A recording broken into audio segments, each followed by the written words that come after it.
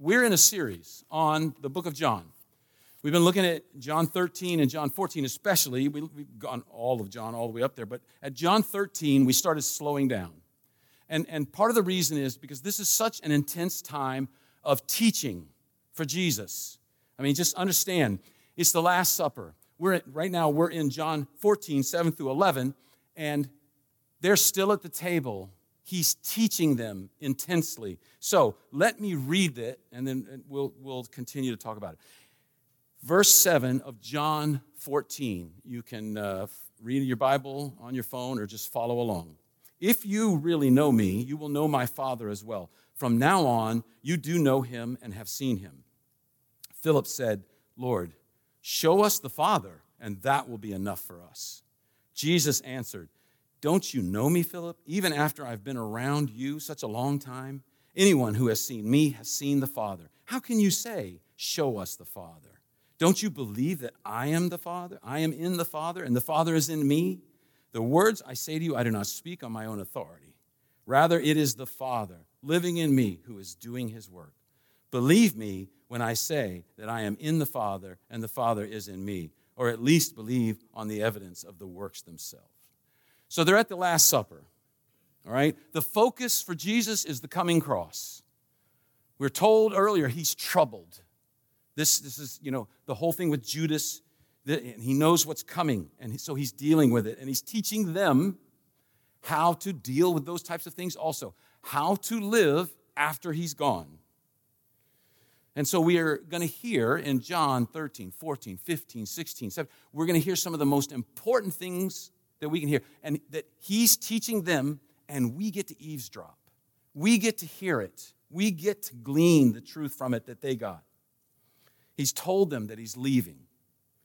Judas has slipped out into the night by now. Peter has been told that he will deny Jesus. And it's interesting, you look at this, he's strangely quiet. One of the first times in Peter's life that he doesn't have much to say because he's been sobered. He's been hit by this. It's sinking into them that something horrible is going to happen. They don't know exactly. They're still not quite getting it all, but they know something horrible is going to happen, and they're worried. So he starts off in chapter 14 with, don't let your hearts be troubled. He's saying, this is how you're going to deal with the trouble, the tribulation, the difficult times in your life right now. And this is for us. How do we deal with these things? Well, in verses 1 through 3, a couple weeks ago, we saw that there's this confidence that we need. Right? We need a confidence to be able to navigate life successfully, a confidence that is, Jesus says, available to us. And then he talked about the nature of the confidence. And he was saying, it's a home that you're longing for. He starts saying, I prepare a place for you. That's the longing of the human heart. And then he says, how do we get that confidence? And he talks about belief and what's involved in that. We learn about Jesus and trusting him. And he implies it's a lifelong process that we're going to go through. And then in verses 4 through 6, he elaborates on the fact that it's a relationship. The way to the Father is through a relationship, not through a set of rules. It is truth and life. He is the truth. He is the way, the truth, and the life. Truth and life now and in the future. Now and in the future, I should say. He's the giver of life. He's the meaning of life. He's telling them, I am the way, I am the journey, and I am the destination. And then we talked about how it's exclusive and inclusive. This life comes through Jesus. It's very exclusive, but it's inclusive. It is open to anyone, open to all. So Jesus is teaching them. He's teaching us the resources we have for living in a very difficult world. And these themes keep repeating. They're going to repeat again. And this he keeps hammering these things over and over. And for many of us, these may be familiar themes. But that's okay because we need to review and repeat and look again at familiar themes because some of them are keys for our walk with Jesus Christ. So the first thing I want you to see in this passage that we just read is there's some looking. Philip is looking. It says in verse 7 and in verse 8, if you really know me, you will know my Father as well. From now on, you do know him and have seen him. Philip said, Lord, show us the Father, and that will be enough for us. So Philip is looking for something. He says, Show us the Father, and that will be enough. This Greek word for enough is an interesting word because it's not just like you fill something, like if you have a cup and you fill it just to the brim. So or you're filling it and somebody goes, that's enough. It's this idea that that this is enough to be satisfied, to be content. It's more than just enough. It's an overabundance of enough. I've got enough. He says, if you show us the Father, that's what we need. I'll never worry again if I see the Father. I'll never be anxious again if I see the Father. I'll never be sad again if I see the Father. I'll never be lost again if I see the Father. I'll never be discouraged again if I see the Father. But think about what he's saying. Implicit in that, show me the Father. That's enough. What is he saying to Jesus? You're not enough. That's kind of the implied thought that's coming through. Philip is looking for something, but see, Jesus is going to correct him here because he's looking for the right thing, but in the wrong way. Philip is giving voice to the human condition in this world. Show us the Father. I want a relationship with the Almighty. I want to know the everlasting. I want to know eternity. You know, we've talked about this before. The Bible, one of the things I love about the Word of God is it does not minimize or play down the suffering that's in the world. It looks at it with clear-eyed vision, saying, it can be hard. The other thing is when it addresses the big questions of life that oftentimes people don't like to talk about. It's very clear, straightforward, blunt even. So Philip is giving voice to the human condition of this world. But here's the thing. People see this all around us. Not that long ago in the New York Times, Nicholas Kristof, one of their opinion writers, wrote this. He said, despite our modern impulse to retreat from supernatural religion, we can't escape the deep longing for spiritual connection. That's what Philip's crying out for. This is the human condition despite our best efforts to get rid of the world of the supernatural. See, he wrote that. He saw it. He says, we try so hard in our culture to act like, there is no God. There is no supernatural. It's just everything. We're very rational. It's the here and now. It's just what we can see. But Nicholas Kristof is saying that the default impulse in all of us is spiritual. Our deepest longing, our loftiest aspiration. I want to be in the presence of the divine. This is what we want. This is the cry of our heart. I want to know him, and I want him to know me.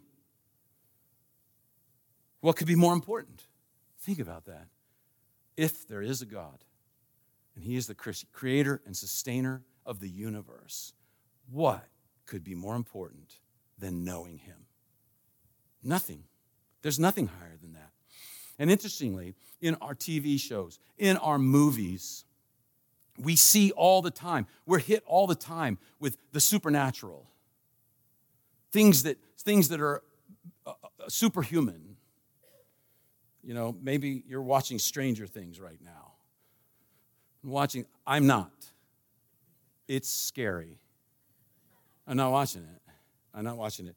I've heard a few of the episodes. My daughter is watching it, and I am sitting in the other room on my computer playing a game, but I hear it. And every once in a while, I get up from the dining room and walk outside because that show is stinking scary, right? But think about it. Why do people love that show? The supernatural. There's something bigger than us out there. There's something greater than us out there. We see it in all kinds of ways.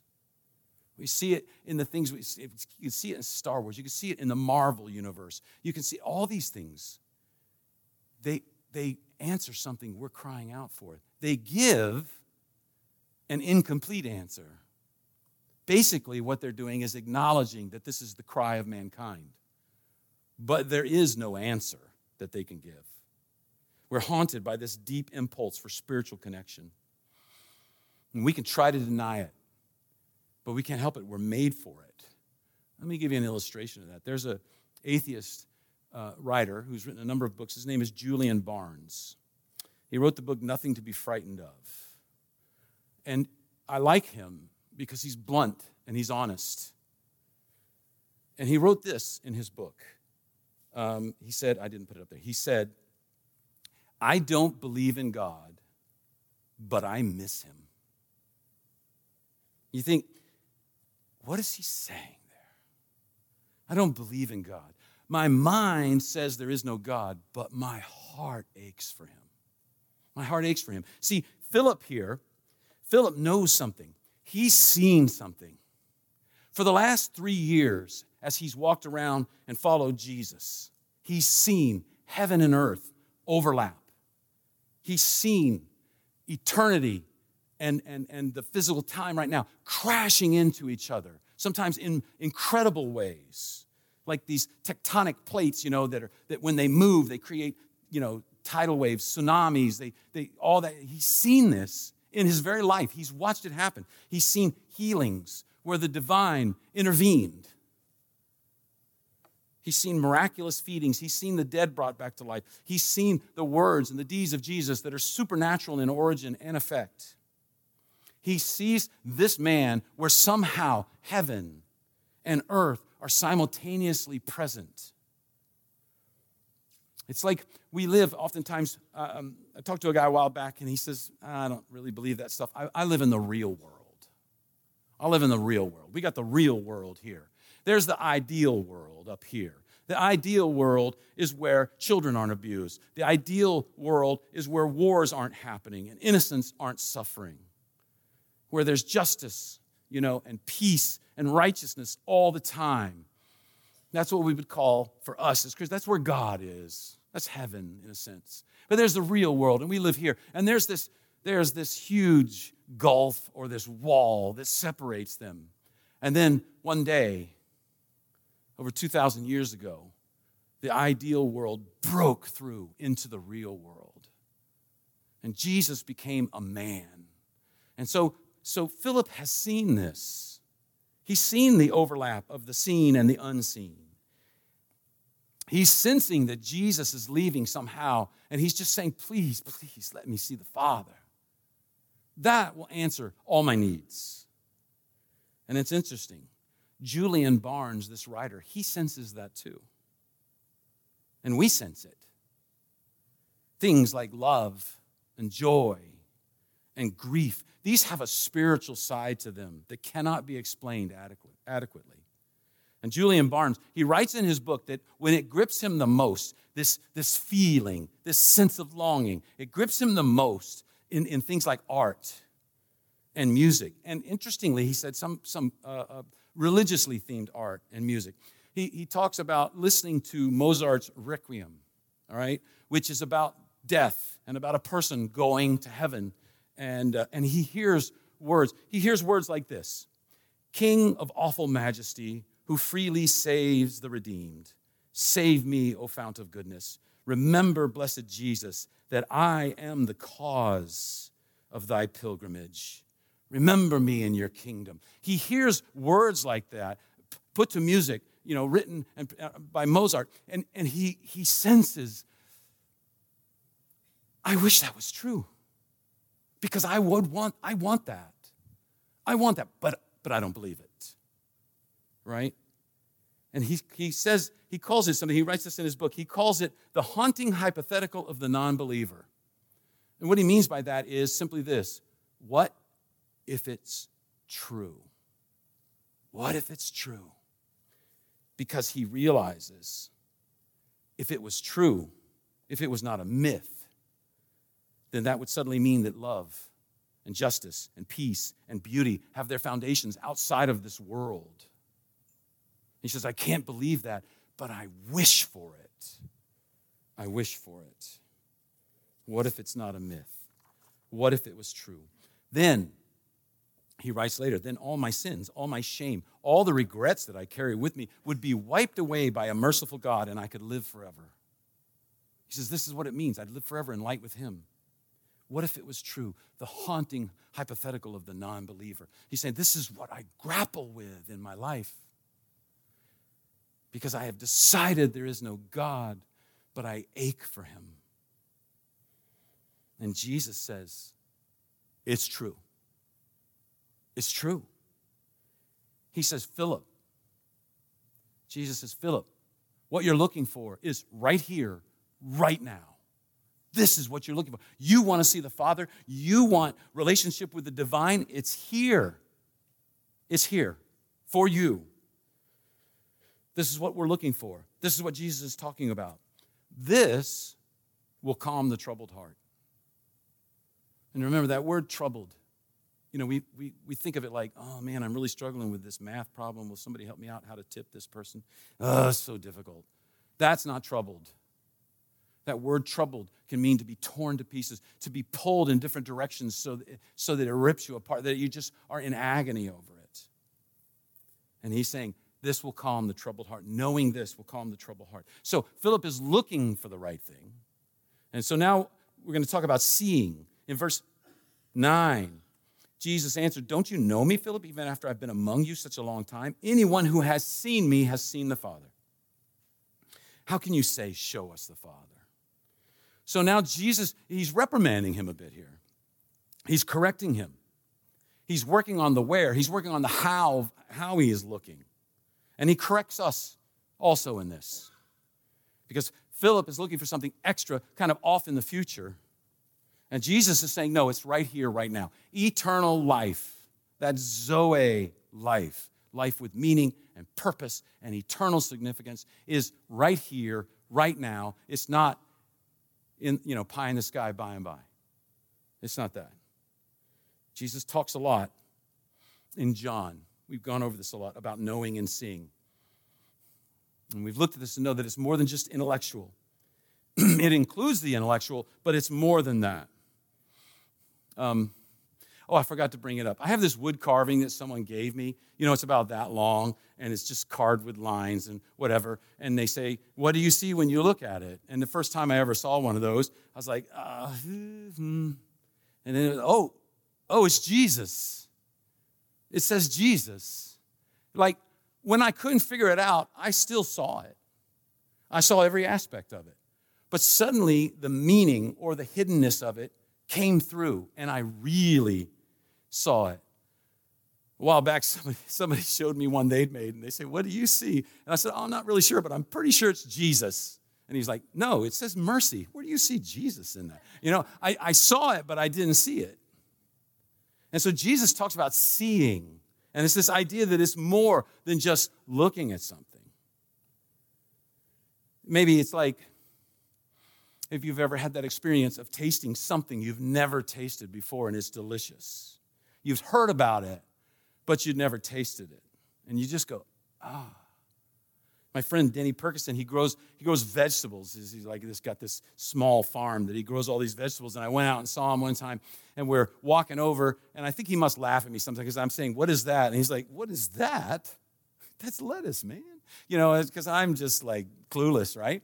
So he reaches down, snip, and picks this thing up.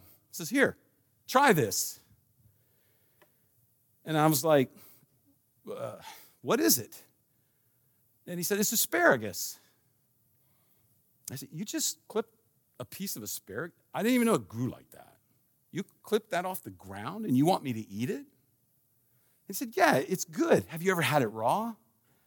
And I said, I've never had asparagus. This was a few years ago. Yes, I led a deprived life. I've never had asparagus. I've never eaten asparagus in my life. He's like, you're a 60-year-old man? And you've never, I said, I never had, well, try it. I said, no, I don't like asparagus. And he said, how do you know? I said, well, first, it's a vegetable. And that's off to a bad start, right? Second, it's green. This is like double.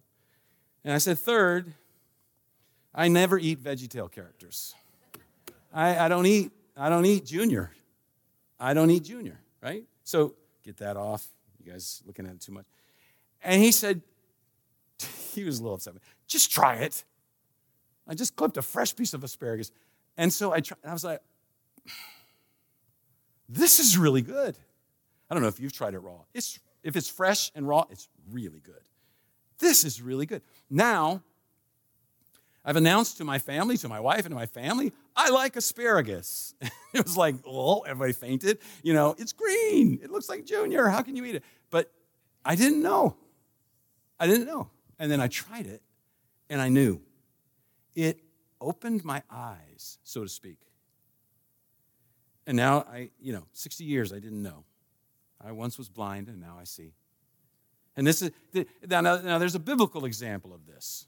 We talked about it a little bit at Easter, but let me remind you of it. In John chapter 20, Peter and John are running to the tomb. Remember that? John gets there first. What does it say? He stopped at the entrance, and he looked. He saw. He saw. And the Greek word there for saw is just the regular old word of just seeing. Nothing special about it. He just saw. He didn't know exactly what it meant. He hadn't really figured it out, but he saw. Now, it says Peter arrives. And Peter goes into the tomb, and then it says he sees. He sees the covering. He sees it. Now, this is a different word. This is the word theoreo, which is where we get the word theory. And what it means is, that Peter looked, and he furiously started trying to think, to reconcile, to figure out what's going on. This shows us there is no way they expected the resurrection, right? He's looking, and he's trying to figure out the implications of what he sees. He's running it through his mental grid, right? So he's saying, the clothes are laying there as if the body just passed right through them. The face covering is just laying where the face was, but now it's just on the rock. How could that have happened? No one could have stolen that body without disturbing all that cloth. So why is it just laying there? As if somebody took his body, took all that stuff, and then folded it back up the way it was when he was in it and laid it all out. Why would anybody do that? That's so ridiculous. I can't imagine. There's no other explanation unless he passed through it and came back to life. See, he's theorizing. He's thinking it through. This is what we do as believers. This is what God wants us to do. He wants us to look at the evidence. Jesus even says there, look at the evidence. He's going to say that in just a minute. Think it through. Come to an idea of what could be going on. Saying, do I believe this? Do I believe this? So Peter goes in and he sees, this is that word, this furious process of searching for meaning. And then John comes in. And it says, because it already said, he saw the inside. Then it comes in and it says he sees. And it uses a different word, a word that leads to, and the very next word, he sees and believes. Peter's furiously going through this stuff, going, man, what? John's doing the same thing, but he comes in and he just goes, he rose from the dead. He rose from the dead. And so that's this idea. Scripture talks all the time about the importance of us to see more than just to see the outward, physical, what our eyes pick up, but to see deeper, to see meaning, to see where belief is involved, where we take that step of faith. And God honors this. Jesus is pressing Philip. He's pressing us. We need to go through that process. We need to think through what are the implications. As a follower of Jesus Christ, if Jesus Christ rose from the dead and the God of the universe now lives in me, what are the implications of that? What are the implications for my work? What are the implications for shopping? What are the implications for friendships? What are the implications for neighbors? What are the implications for how I treat my family? What are the implications of that? So Jesus is pushing Philip to process the implications. And he's pushing us to think through the implications also. Philip is saying, I know Jesus, but I want more. I want enough. And Jesus is saying to him, I'm all you need. I am enough. There's a great question for us. Is Jesus enough for you? Is he enough? When I get anxious, and I worry about something, and I start thinking, why am I worried? If I'm really honest with myself, I'm worried because I don't think God can handle it. So I've got to take that burden onto me. I've got to start thinking about it. I got to start thinking about the possibilities. I got to think about what could happen. And of course, I don't know if you're like me, but I always run to the worst possibilities. I always think of the worst possibilities that could happen, right? So I get anxious. And when I get anxious, what am I saying? Jesus, you're not enough. I got to take this. I got this. Let me handle it. Which, that's the stupidest thing a person could say to God, right? I got this. Take a break, right? That's just incredible. And when I'm anxious like that, thinking through the implication tells me, Jesus isn't enough for me right now. At this point in time, I'm not trusting Jesus. He's not enough. And Jesus now he's forcing Philip to think that through. He always does this. He does it all the time in Scripture. In Mark 10, the rich young he wanted eternal life. He says, I'm a good person. I'm a churchgoer. And Scripture says it's very poignant. He says, Jesus looked at him and loved him. Jesus said, man. He saw him for who he was. So he's told him, sell all your possessions and give them to the poor. And that's it. And it says the man went away sad. Why? Because wealth and the comfort that it brings was his top priority. Not eternal life. Not Jesus. Not God. Wealth and the comfort it brings. In John 4, the woman at the well, Jesus and this woman are having and we went over this when we were early part of this series, deep theological discussion. And then Jesus just cuts to the core of the matter. He says, go get your husband and let's talk more. Let's really talk about this. And she says, well, I have no husband. And he says, I know you have no husband. In fact, you've had 5 husbands, but the man you're living with now is not your husband. So what did he do? He put his finger right on the problem. What is the core here? The problem for her is it's sex. It's relationship. It's in that culture with a woman. It's security. Having the security to be under the protection and umbrella of a man in a very male-oriented society is so important. So sex and comfort and relationship, security, I think I should say, is her priority. In Mark 3, Jesus heals on the Sabbath, and it says the Pharisees decide they're going to start plotting to kill him. Why? Because he's a threat to their power and to their position. See, power and position to them is more important than Jesus. And for us, hey, money and comfort can be very alluring, right? Is Jesus enough? Sex and relationship and security can mean so much. Is Jesus enough? Power and position can give you so much, but is Jesus enough? Because as a church, we are called to serve, to meet needs, and to glorify God in it. So that means we have to put those things aside and focus on what's important, because those things can get in the way. They're not wrong in and of themselves, but they are not to be our focus or our priority. I was reading a writer the other day, and he says, this sums it up. We're to be promiscuous with our money, but not with our bodies. And I was like, okay, I see what you're saying there. As Christians, that's what we're to be known as. But what we can struggle with, what I can struggle with, I'll own this right along with you, is that if I'm honest, sometimes Jesus is not enough. And something else grabs me. Whether it's wealth or power, relationship or comfort or security, authority, they're not wrong. But when we treasure them, they start to own us. And that's the key. Is Jesus enough? So we're all looking for enough, just like Philip. Jesus says how we see him is the key. So how can we see him better? And how can we then see the changes in our lives that we want? The relationship with God that we want for ourselves. So we move to believing, looking, seeing, and then believing. This is in verses 10 and 11. Don't you believe that I am in the Father and that the Father is in me? The words I say to you, I do not speak on my own authority. Rather, it is the Father living in me who is doing his work. Believe me when I say that I am in the Father and the Father is in me, or at least believe on the evidence of the works themselves. Now, this word for believe, we've talked about this before, just want to highlight it. It's a relational word, especially when it's used in reference to God.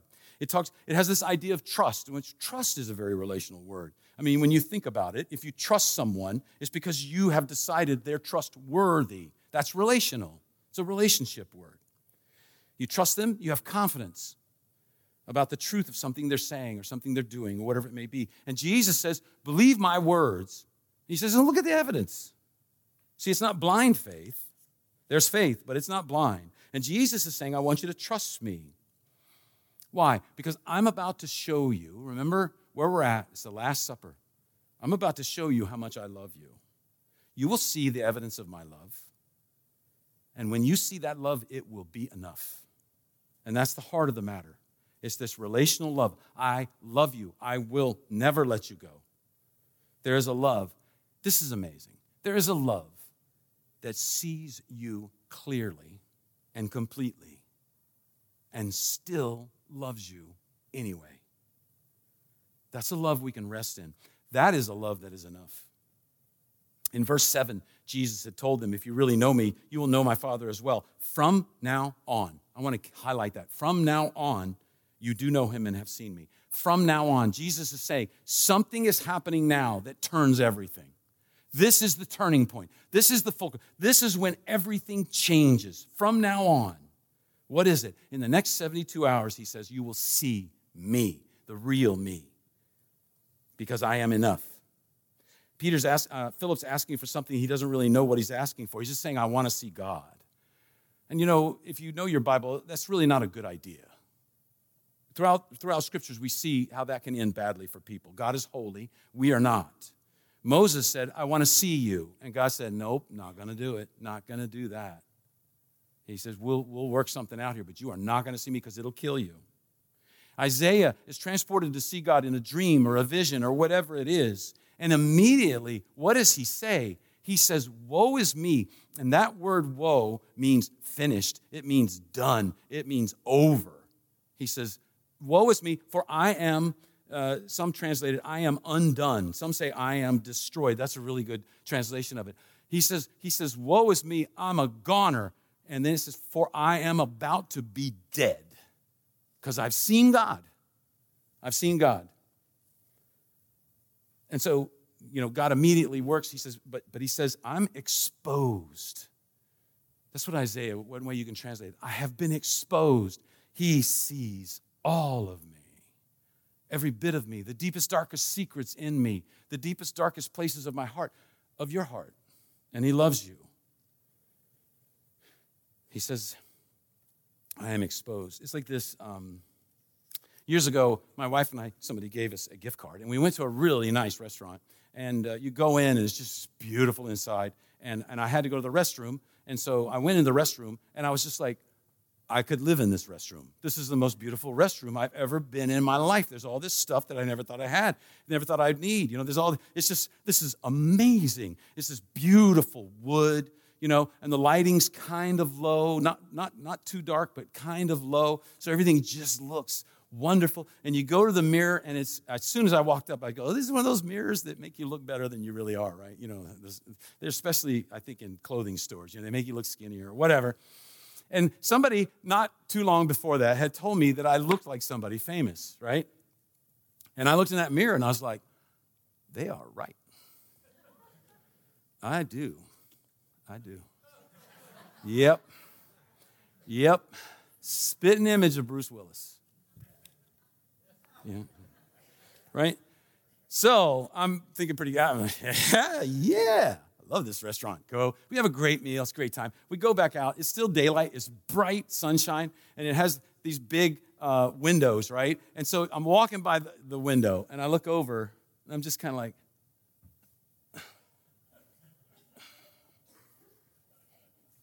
looking at myself. But this bright sunlight and the window's not helping me like that mirror did. And I realized I look more like this. That's what it was. And Danny, if you're watching, no disrespect. I just want to say that just in case, I'll take that off real quick. Now that we're on the internet, things come back to haunt you. You know how that is, right? Well, what happened? I walked out of that beautiful restaurant, the bathroom that's kind of not too bright with the mirrors that do this, and I walked into the unsparing sunlight against a window that had decided not to do me any favors, right? And I saw me. I am exposed. for who I am. I am exposed. You are no Bruce Willis. And I realized the truth in me is fully shown in the bright light. The rich young ruler, the Pharisees, they said, we're good people. We're religious people. Compared to whom? That's the key.